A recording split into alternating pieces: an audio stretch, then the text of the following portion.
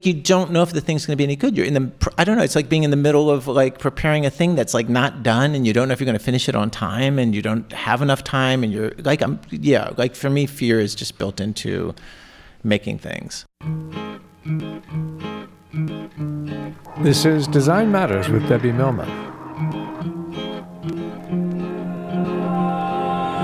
On this episode, Debbie talks with Ira Glass about his career in radio and podcasting and about the making of This American Life. Like, weirdly, the part of it that I like the least, and I feel like I can do it competently, but I've never been fond of it, is the actual performing on the radio part. The interview was conducted in front of a live audience at the On Air Fest in Brooklyn, Sunday, March 8th, 2020. Okay. I discovered a 1991 article in the Chicago Tribune titled, "Take It Off," with the following description. After deciding to shed his long hair look, a brave dude tries a variety of cuts on the way up. I'd like to show you this image from the paper and ask if it is indeed you, the brave dude. Yes.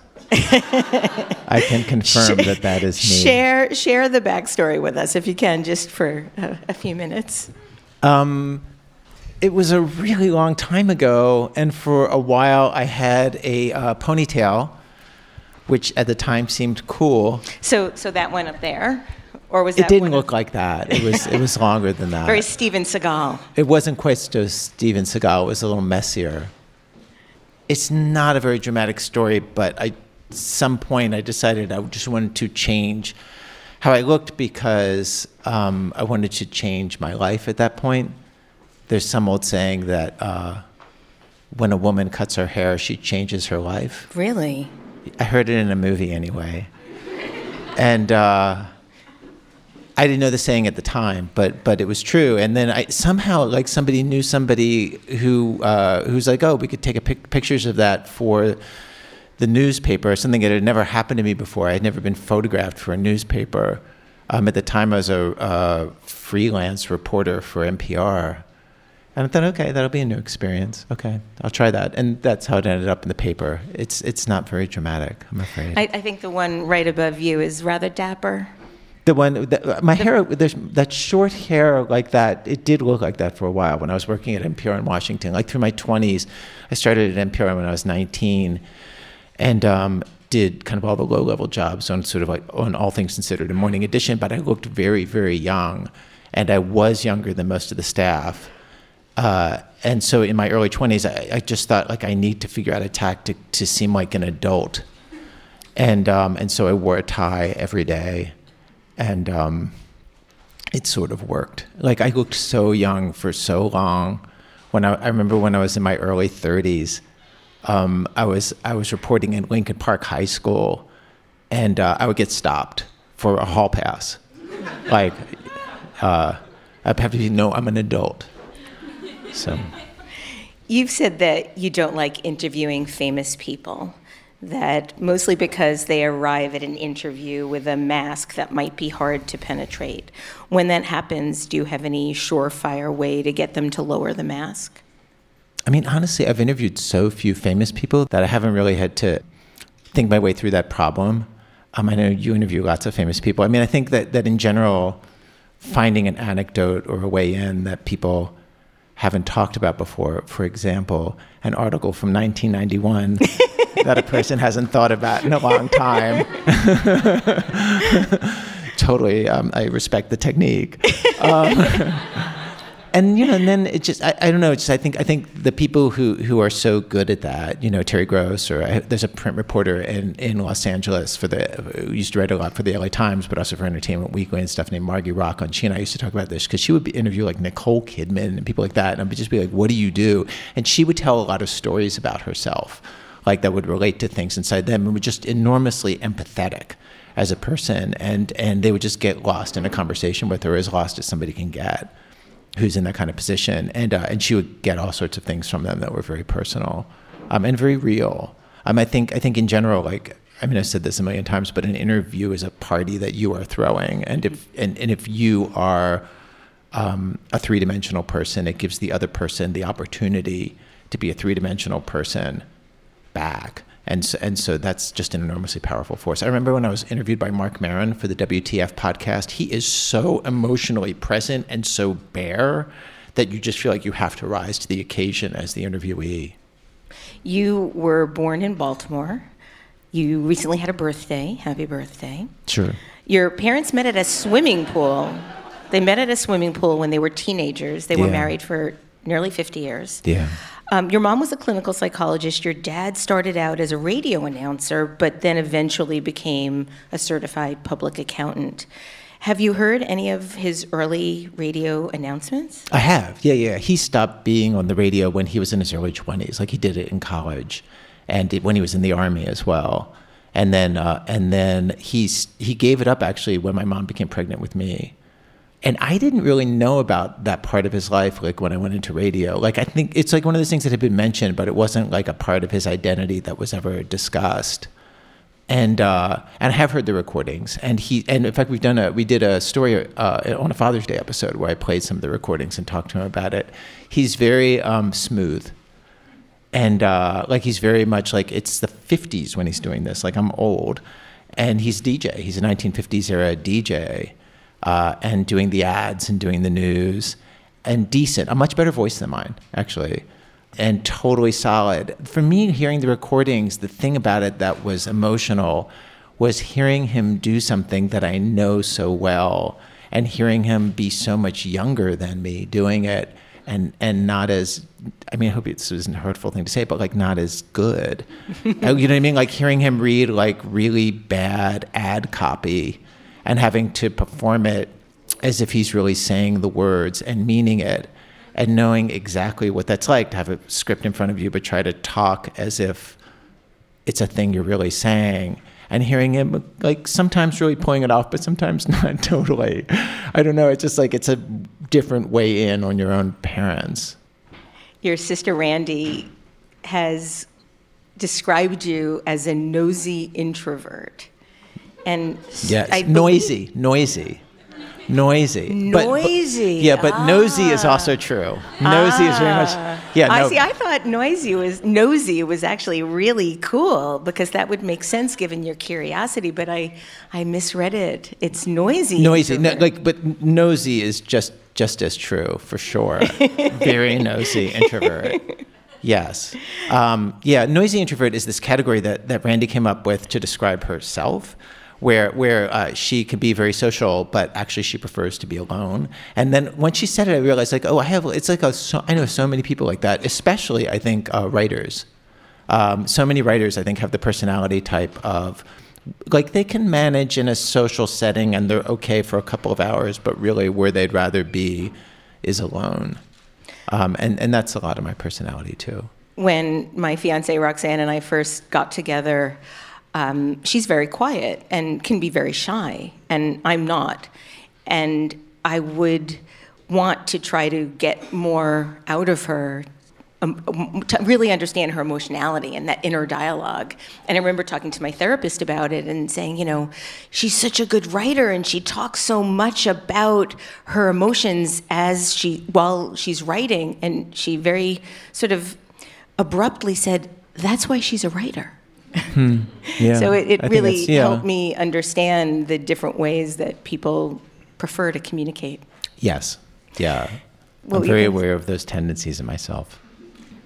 You sound like that is something that is concerning to you. What a therapist-like response. Couldn't help myself. I understand the ways in which in public I'm able to do things that can be harder for me in a personal relationship, for sure. You wanted to be both an astronaut and a magician when you were a kid. Yes. But both your parents grew up really poor, and they wanted you to be a doctor. Yes. I wouldn't say poor, but they were they were people without a lot of spare money, for sure. Yeah. I believe you were quite a talented amateur magician and became well known in your neighborhood for being able to make a very credible Snoopy out of balloons. Yes. Yeah. No, I gigged as a kid magician when I was a teenager and did children's parties and did magic tricks. I have to say, I'm like in terms of just sheer craft, I'm not very good. Oh, really? Because I was kind of hoping that maybe. Oh, I can totally do balloons still. Yeah. Would you? Yeah, totally. Thank you. There's a variety of colors and. Oh wait, but these are. No, those are the kind for balloons, for animals. All right, do you want me to hold the microphone? Hold on, I'll put it down. How good is this? Okay, let's just acknowledge that this is a classic radio moment. These are not the right kind of. What you need are ones that are like long and thin. But aren't those long and thin? No, these are actually sort of stubby. You need like a 245 or a 260, which means 2 inches long, and 2 inches wide, and 45 inches long, or 260s. My point is made. But I have my bag. If somebody could grab my bag from back there. We did not plan this. Like, I do carry around usually a couple of balloons because sometimes you're in a situation, a reporting situation, or just you're with a friend's kid, and it's appropriate to pull out an animal balloon.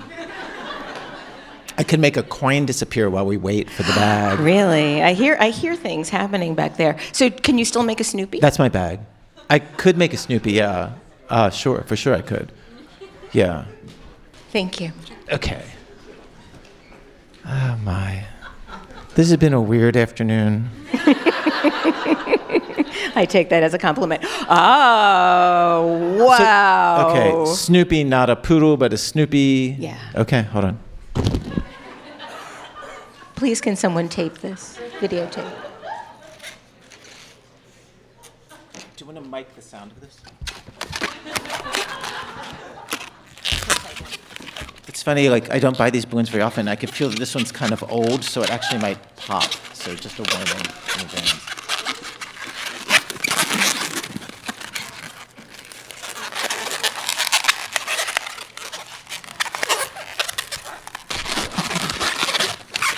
Now doing the body and the back legs. This is actually the part that sort of every animal you make out of balloons. I learned this from a book called Roger's Rubber Arc. Okay. Voila. Can you see it, Snoopy? Oh,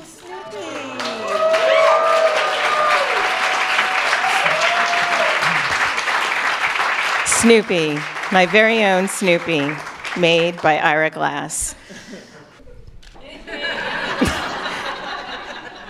Wah, wah, wah. You mean wah, wah, wah, wah, wah, wah, wah, wah. Let's do the rest of our interview like that. So, The Peanuts Treasury was one of your favorite books growing up. And yes. You've stated that it defined the emotional climate of your elementary years. Yes. Yeah. So, I very in what much, way? I connected very strongly with Charlie Brown.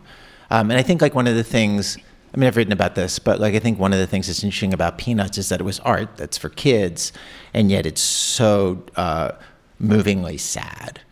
And I, like a lot of kids and a lot of people who I've gotten to know as an adult, just connected to that sadness. To the melancholy. Yeah.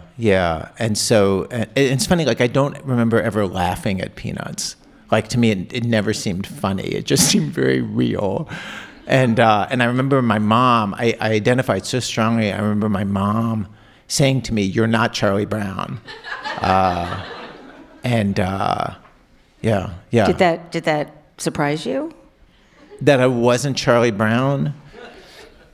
I mean, it isn't how I saw myself. Like I saw myself as very much like Charlie Brown. I mean, like I had friends and stuff, and but yeah, there's something about the aloneness of that character that I connected to. How do you think Charlie Brown grew up? That's a really interesting question. I don't know. I've never thought about that. Like, who would he be? I think he would be Chris Ware. Oh, it's so funny because I know Chris Ware. Chris Ware is this cartoonist who does these very melancholic comic strips and then became kind of an expert on Charles Schulz and has written about him. And in fact, has visited his house and met his widow. I know because I know Chris, and yeah, like Chris. But interestingly, like Chris, while he has the part of him that is very much connected to Charlie Brown and is just as melancholic as that. Have you met him? Have you interviewed him? Yes. Yeah, like I feel like actually in real life, he's so much better put together and more successful, and just invented this aesthetic for doing comic stories, but just also is a completely successful like parent and husband, and is just a functioning adult who is actually much sturdier, very sturdy and happier, I think, than his public persona, though I think it would make him wince to hear me say that. Yes, I think so. Yeah. You loved to put on plays and shows when you were a kid, and you made these plays with your siblings. I understand you knew every line and joke from the play The Fiddler on the Roof. Yes. Yeah, my mom took us to plays when I was a kid. And it's funny, in retrospect, I only came to understand this, that like I think that those old Broadway musicals, like I grew up in the 60s and early 70s, and I didn't listen to rock music. Like I listened to like the musicals, and those were the records that we had in the house. And my mom would take us to shows growing up in Baltimore County, and so there's a lot of Jews in Baltimore County, and so Fiddler on the Roof would come through like every year or two. And so I remember seeing it so many times as a kid, and then I stopped seeing it when I was 18. I hadn't, just like didn't see it. I was a grown person. And then a couple of years ago, I went and saw a production on Broadway, not the Yiddish one that's up now, but there was one in English. And I went with a friend, and honestly, like I realized, like I knew every single line before it was said. Like people would come on with like tertiary roles, and I would know what they were going to say before they said it. I had seen it so many times, and it imprinted itself so hard. And I think, like in retrospect, after I started making This American Life, like there came a point where I realized that the aesthetics of Fiddler on the Roof, where, like if you've seen it, like it starts off as a comedy, and it's really about a father with these 3 girls and wants to get them married off, and there's the matchmaker who's going to fix them up, and they don't want her to fix her up with the wrong person, and there's a whole like early scene where like he's going to promise his oldest daughter to the butcher, and he's very, very rich, so he wants that as a dad, and or rather the butcher wants to marry his oldest daughter, but he thinks the butcher wants to buy his milk cow, and they have a conversation where they don't understand. He thinks he wants to buy the milk cow, and the butcher wants to marry his daughter. So it's like a comedy at first, and then as it goes on, what it's about are 2 things. One, each of the daughters basically does something that is just different than the way the parents think it should be done. The first daughter does one thing and another thing. Finally, the third daughter wants to marry a non-Jew, and he has to disown her.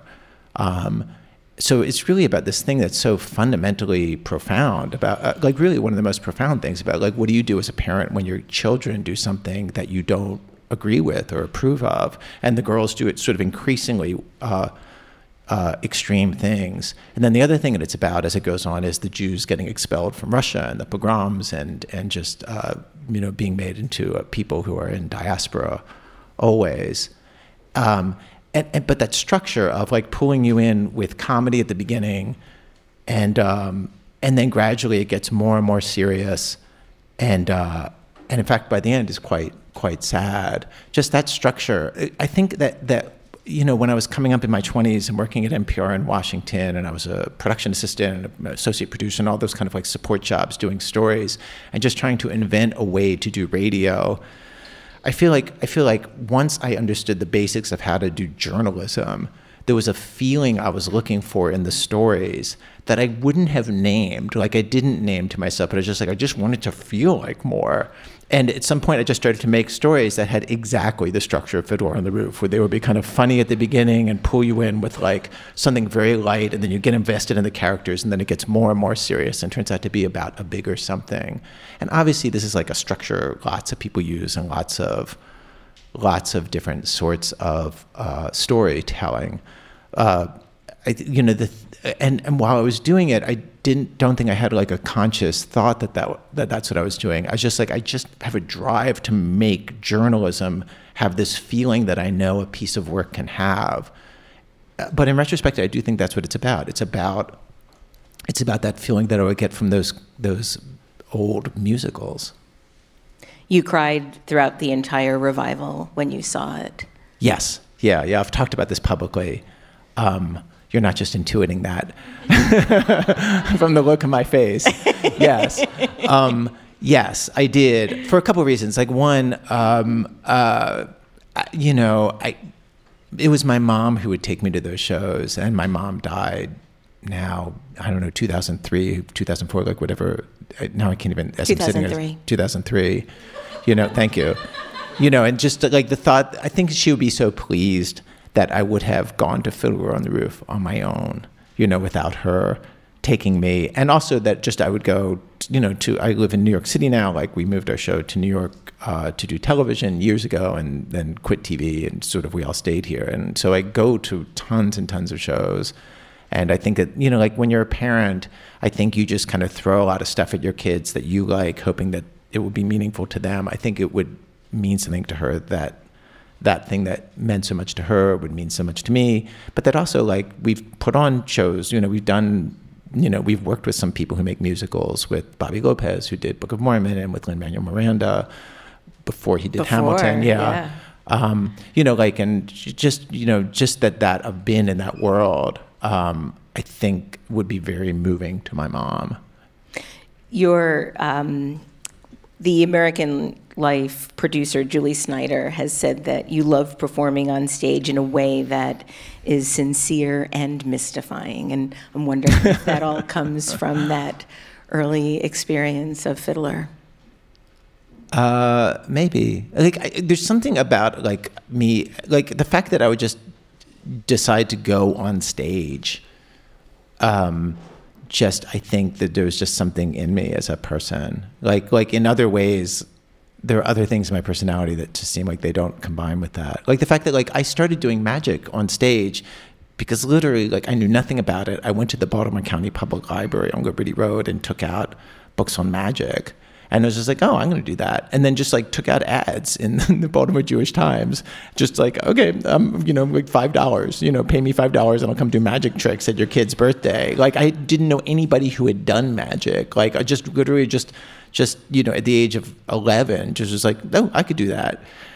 And it's just a very similar impulse that got me my own radio show. It's sort of like, oh, I think I can do that. And so I think, yeah. What was it about magic that was so intriguing to you? Was it going from sort of one state of reality to another? I think all of us who came to love magic, the actual mechanics of it are just kind of cool. It's not in a way more sophisticated than that. And then the fact that it also was a way to be funny in front of a group of people, because I wasn't a very skilled magician, but I could hold a room of children. You know what I mean? Very confident about that. I could connect with them, and I could tell a story, and I could be very funny. And somehow I just felt like I would be able to do that. It combined a bunch of things that I liked, in the same way that doing the radio combines a bunch of things that I like. I like interviewing people.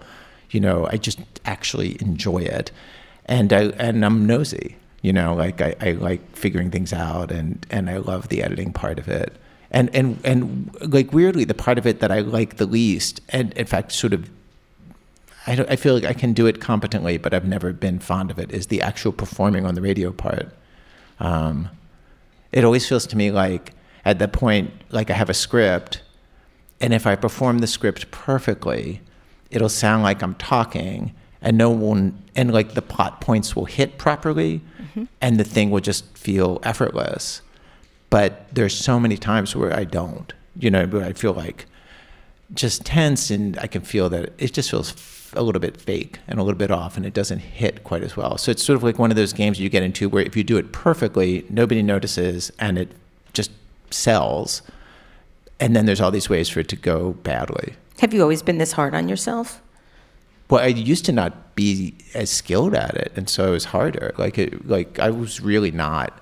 It's funny, when I give speeches now, often I'll play things from not even the first or second year, the 8th year I was doing radio, and it's horrible. You've actually said that it took you longer than anyone you know in radio, and you know a lot of people in radio, to actually get to finally be good. It took you longer than anyone else. And I still, in the years since I've said that, I have still never met anybody who took like a decade to get decent. In fact, I feel so aware when we've hired like interns and production fellows on our show, like I wouldn't have been able to get an internship on my own show when I was in my 20s. Like I was not good enough. Why do you think you kept persevering? What kept you trying for 8 years? That's a long time. Yeah, I know. There's something about it that attracted me to it, and it did have to do with like the interviewing and the editing, like those parts. Like I wasn't I was a very awkward interviewer at first, but I could get material out of people. I could get people to say stuff, and I could figure stuff out about material, about people, and have emotional moments on tape with people in a way that was very exciting to me. And so I felt like I was able to get certain stuff on tape, even though I was so like stammery and awkward. And then on the editing part, just for whatever reason, from the moment I started working at NPR, as soon as like as soon as they showed me how to use in fact, I knew how to use a reel-to-reel tape recorder before then. I was doing college radio, but as soon as I was like editing real interviews, like I just had an instinctive feeling for how to do it.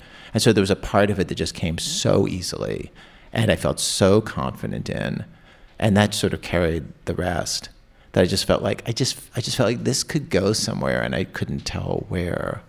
And I had nothing else I wanted to do, and I wasn't ambitious enough or didn't think enough of myself to want to be like a filmmaker or like a real writer.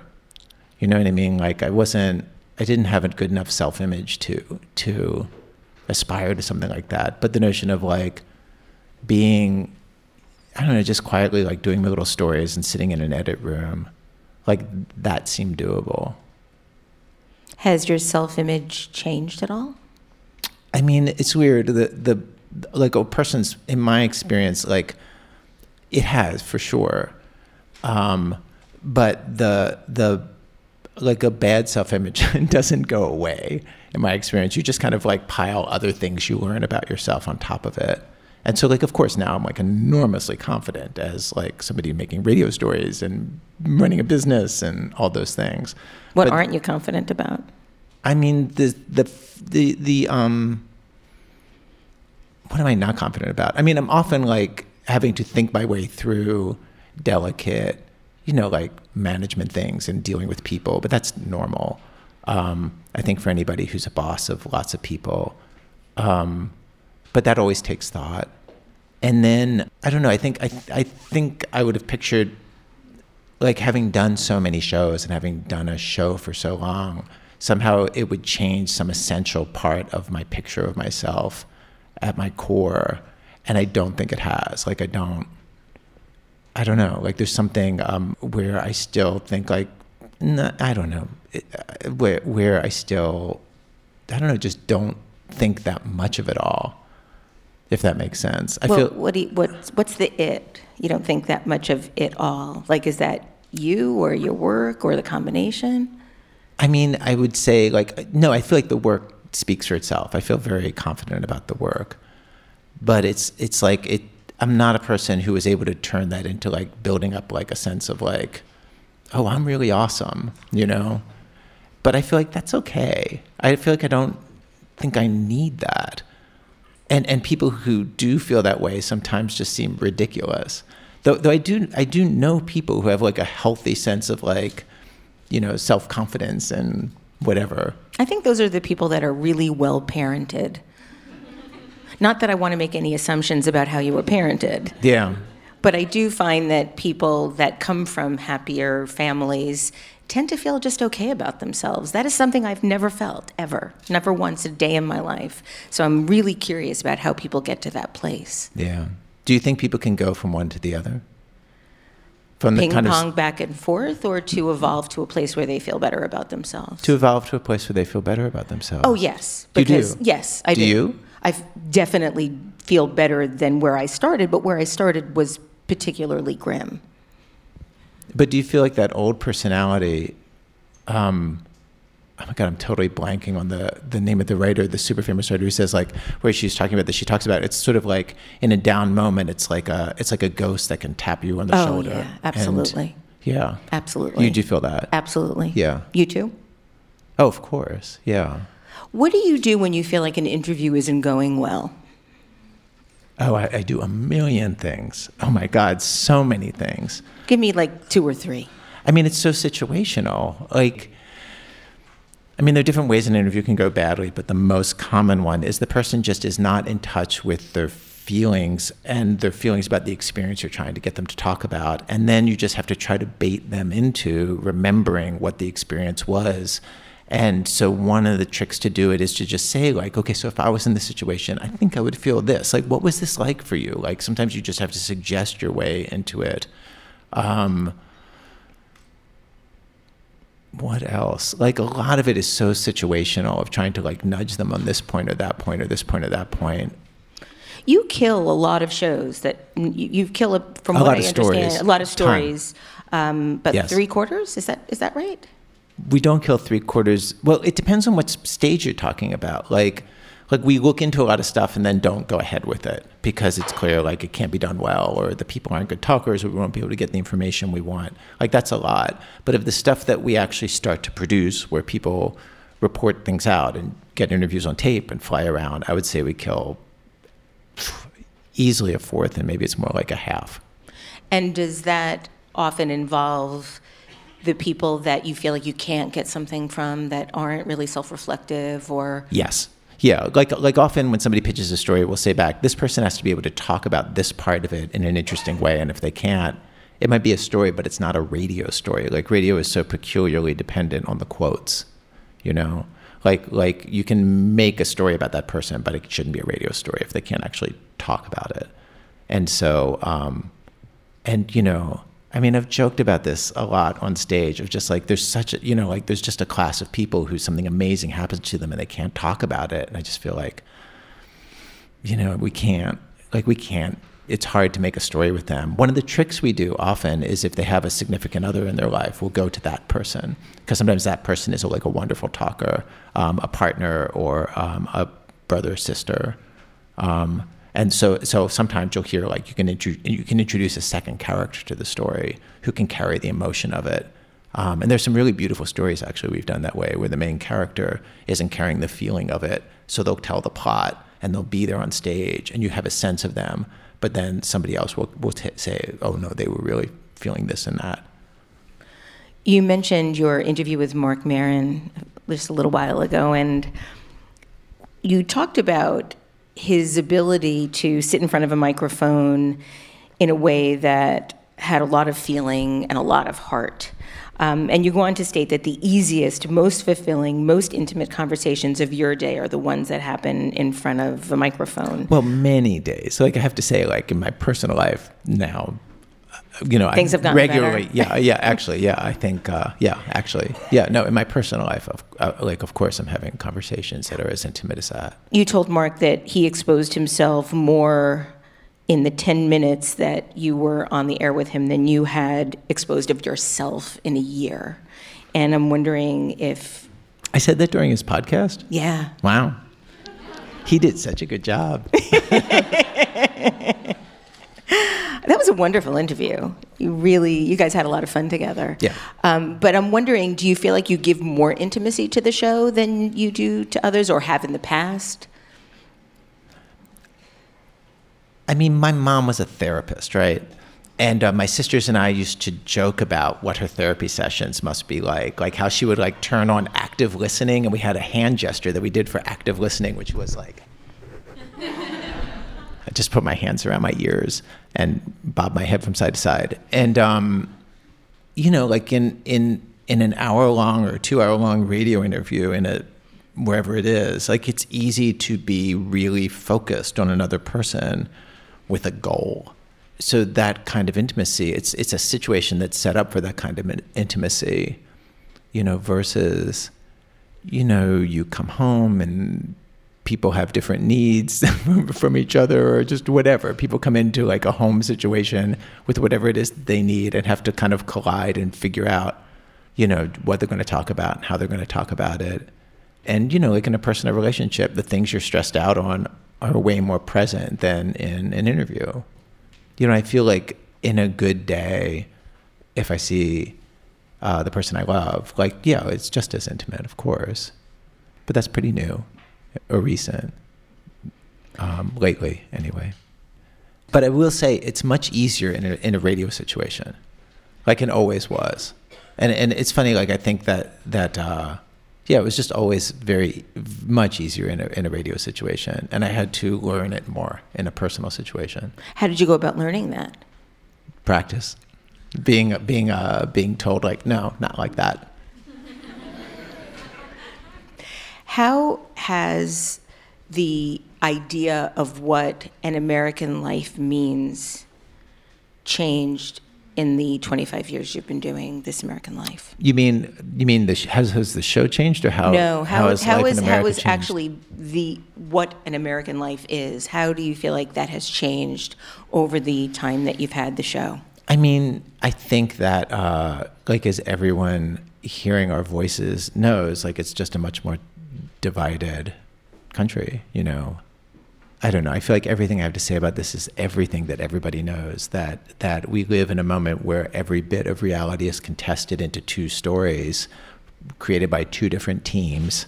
There's my team, which is the mainstream news team, and there's the right-wing media team, and each one has its own narrative of every single event and many cultural things as well. And I think that'll be with us for the rest of our lives. How do you combat fake news now, or the notion of what fake news is?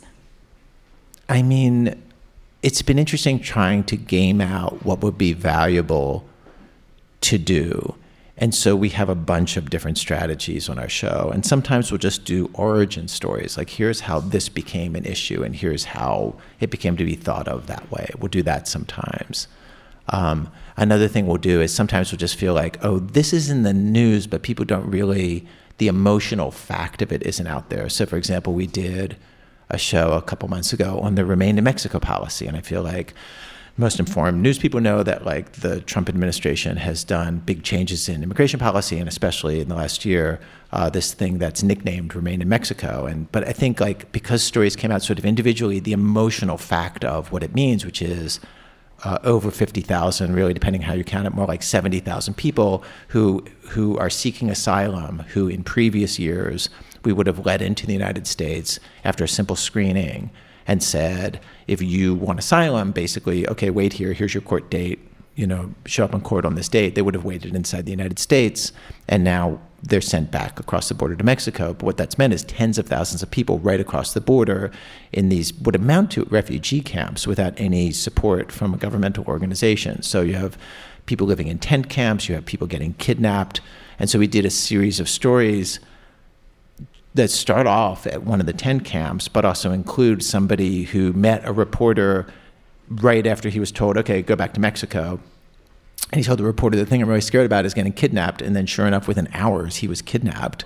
And the reporter had recordings that she made with the guy's sister of the cartel negotiating for his release. And it was interesting. It was it's like McDonald's. It's like a volume business. They start off asking, I can't remember if it was $15,000, and they just steadily realize, this person doesn't got any money. So finally, I think they get him out for under $1,000. But it takes days. And we also part of that were stories with the customs agents who are quitting over it, some of them, and who just feel sending people back to Mexico is actually a violation of U.S. law because we're sending people back into the situation where they can be killed, kidnapped, tortured. And I feel again, all of these things are sort of in the news, but without the emotional weight that you can get to through a properly told narrative where you meet the people and you feel something for them. And so we'll do something like that. Or we did that with, we went to Hong Kong, where I feel again, a lot of people you see protests in Hong Kong, but we actually spend time and meet the people in the early 20s who are actually protesting, and they're talking very movingly about how they think no, they're going to lose. China is not going to give them what they want, but they feel they have to be out there. And I just feel there were things that weren't in the excellent news coverage that I was hearing on NPR and reading in the New York Times and Washington Post and other places. Like, there's just a place for narrative in some of those things to actually make something that we all hear about feel more real. And so you can have not just like an idea of it in your head, but you can feel a thing for actual people. I mean, this is very traditional sorts of journalism, but something that radio is particularly good for. And then what else do we do? Like, sometimes we'll just kind of notice a thought or a feeling or a mood or something that we feel like we want to respond to or capture or deal with. Sometimes we'll do something where we'll try to move to the level of fact. Like, one of the shows, we did these 2 shows that I feel very proud of. It didn't get much attention, but like, where early on in the Trump administration, there's this fight about immigration policy where it's sort of like, does allowing in low-wage immigrants make for a better country or a worse country? And we're just like, okay, let's leave aside the national debate. Let's just go to one town that got a ton of people coming in and look at how it would affect this town. And we chose a town. Jeff Sessions was the president, had been like the sort of the spokesman for the anti-immigration political force before President Trump, and then was his, obviously, like one of the top people in his administration making it happen, along with Stephen Miller, of course. And we thought, like, why does Jeff Sessions believe this? And Jeff Sessions would talk about these towns in Alabama where people would come in from Mexico to work in the chicken plants, the chicken processing plants. And we're like, great, let's go to the number one town like that. So we found a town which had been a completely all-white town, totally, 98% white. And then over the course of like a very fast period, became, depending on how you measure the numbers, either a third or a fourth Latino. And we're just like, what did it do to this town? Did it drive down wages? Did it, like, what did it do? What did it do to people's taxes? What did it do to schools? What did it do to, like, all the things people talk about, and hired economists to do a study of what did it do to people's wages, and just try to answer it in this one place. And I feel like being able to take this sort of like national fight and turn it into like wait, let's go to a place where we can actually measure and say, like, kind of yes or no. That seems like something nobody's doing, or people do, but like, it's hard to do. It took months, and we do it. I'm sorry, that was such a long answer. I'm so sorry. Well, with so many examples. I know, it's wonderful. I was actually sitting here trying to make one of those split decisions. Do I continue with this? I know that decision so well. Yeah. I mean, like, if I were you, the follow-up would be right on the top. You see, but I feel like I've laid out all this data. So for me as an interviewer, the next move would be to be like, well, so what's the idea that comes out of that? Like, what's your theory that comes out of that? Like, well, does it work? Does it work? Ask me if it works. No, I don't know. I know it doesn't. Okay. Okay. But what do you think? It doesn't.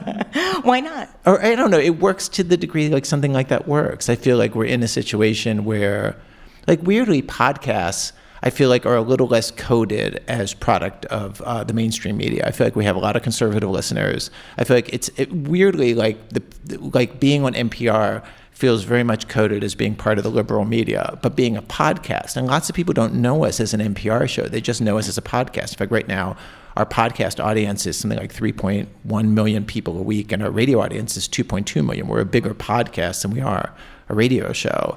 Because of that, I feel like we slip under the radar in a certain way with a certain number of people. I remember when Zoe Chase was doing back in the lead up to the last presidential election. Zoe Chase, one of our producers, did a ton of reporting on people in the Republican Party who loved President Trump, and people in the party who were just noticing the changes in the party and not feeling great about it, but also people who were feeling great about it. And when she went to the deplorable ball in Washington, the self-named deplorables who sort of claimed that they trolled the president into office, somebody came over to her being like, "Oh, I love your coverage," And I feel like there's a certain number of people who don't identify us as part of or I don't know. I don't even know what I'm talking about. But it seems like in some ways, sometimes we fly under the radar that way. Do your radio listeners, to some small degree? Well, do the radio listeners respond and engage with you and the show in a different way than the podcast listeners? No, I don't know. No, I can't tell who's who. It would be interesting. The radio listeners are as a group older, because the public radio audience tends to be older than the podcast audience. But I don't have anything smart to say about that. This American Life won a Peabody Award in the very first year of broadcasting, which is really remarkable. You've won every major award there is to win in radio. You have won another award here today. Yet you've stated the following, Ira, and I was really curious about this, and this gets back to what we were talking about a little bit before about self-esteem, but this is really about the show. And you've said, honestly, making radio is still hard. I have really hard weeks on the show where I'm really frightened and really struggling to make the show good. Yes. And in a recent interview in The Guardian, you stated that you feel scared all the time. Well, feeling scared all the time is normal for a broadcaster, right? No. Really? I don't think so. I mean, wow. Maybe they're just not being honest with me, but not every broadcaster I know is scared all the time. But like, you don't know if the thing's going to be any good. You're in I don't know, it's like being in the middle of like preparing a thing that's like not done, and you don't know if you're going to finish it on time, and you don't have enough time, and you're like, like for me, fear is just built into making things. But what about your track record? Do you feel like I feel confident we'll get it done as well as it can be done by us. You know what I mean? Like, yeah, I mean, if that's what keeps you as good as you are, then so be it. Keith Moon once, the drummer of The Who once said, like, I am the greatest Keith Moon style drummer in the world. I feel like that's so exactly how I feel. Like, I feel like I'm leaving here to go to work. Like, but you love that, though. That's not. I do not love that, but we have a pledge. No, but we have a pledge drive to get it. Well, I'm on a deadline. Like, we have a new show next week, but also it would be good if we got a pledge show out this week rather than waiting a week. And so I'm like, it's 5:30, 6 o'clock on a Sunday night. I'm going to leave here and then go work on the pledge show. And how will you feel while you're working on it? Will you be wishing you were somewhere else? Will you be happy that you're there? I will be absolutely wishing I was not there. Yeah, like I would much. Where would you rather be? I would rather be with my girlfriend, getting dinner and hanging out. How is it been back in the dating world? It's been much better than being in an unhappy marriage where we were trying to make it work and trying our best and not succeeding. How has that changed your worldview now, being in this different kind of relationship? I mean, I just feel younger. I feel like better in general because of it. I want to talk a little bit about Serial. Your podcast, Serial, not The Breakfast, which debuted in 2015, is the single most popular podcast ever made. Yes. It has been downloaded over 400 million times, and it established an ongoing podcast world record. It also has won every major award for broadcasting, including the Edward R. Murrow and the first ever Peabody for a podcast. Is it true that you didn't think you were starting anything big with Serial? Yes. How come? What was? I mean, like, this is basically an idea that Sarah Koenig, the host, and Julie Snyder, the producer, who was the longtime senior producer of This American Life, like, the way they saw it was, like, I think it's weird that this is this is just 5 years ago, but this was such a new idea. The idea of, like, we didn't know if you could tell a true story for more than one episode and people would come back and hear the next episode. Like, part of it was, could we make a story that's reporting, but instead of finishing it in 60 minutes, like, try to get people to come back next week and the week after and the week after, which is why so much of it is built with the structure of TV. Because Julie loves TV and really understands TV, and she's like, let's build it like TV and structure out the story and the episodes and the hooks that pull you forward in the way that you would do for TV, and see if you can get people to listen to a piece of investigative journalism in the same way. And so that was so new. Like, honestly, we were just like, well, let's just try this. And I remember when they were working on it, Julie and Sarah would just say, like, well, who would be at some, like, decision point in the thing, and they would just say, like, well, who cares? Nobody's going to hear this thing. Like, and our business goal was to make back enough, basically to get a large enough audience so that the advertising that, the underwriting that we could sell in it would cover the cost of it, which I think was $300,000. MailChimp got a really good bargain. They did. That first season. They did. Ira Glass, you have done more to create this industry than anybody in the world. I know you hate that kind of stuff, but it needs to be said. And I just want to thank you for making this all possible for all of us that have tried to follow in your footsteps. Ladies and gentlemen, Ira Glass. Thanks for the nice interview.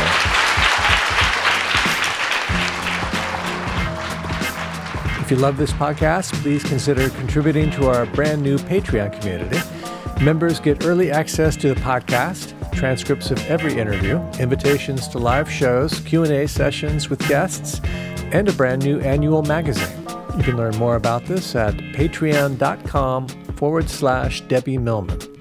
If you subscribe to this podcast through Apple Podcasts, please write a review or link to the podcast on social media. Design Matters is produced by Curtis Fox Productions. The show is recorded at the School of Visual Arts Masters in Branding program in New York City, the first and longest-running branding program in the world. The editor-in-chief of Design Matters Media is Zachary Pettit, and the art director is Emily Weiland.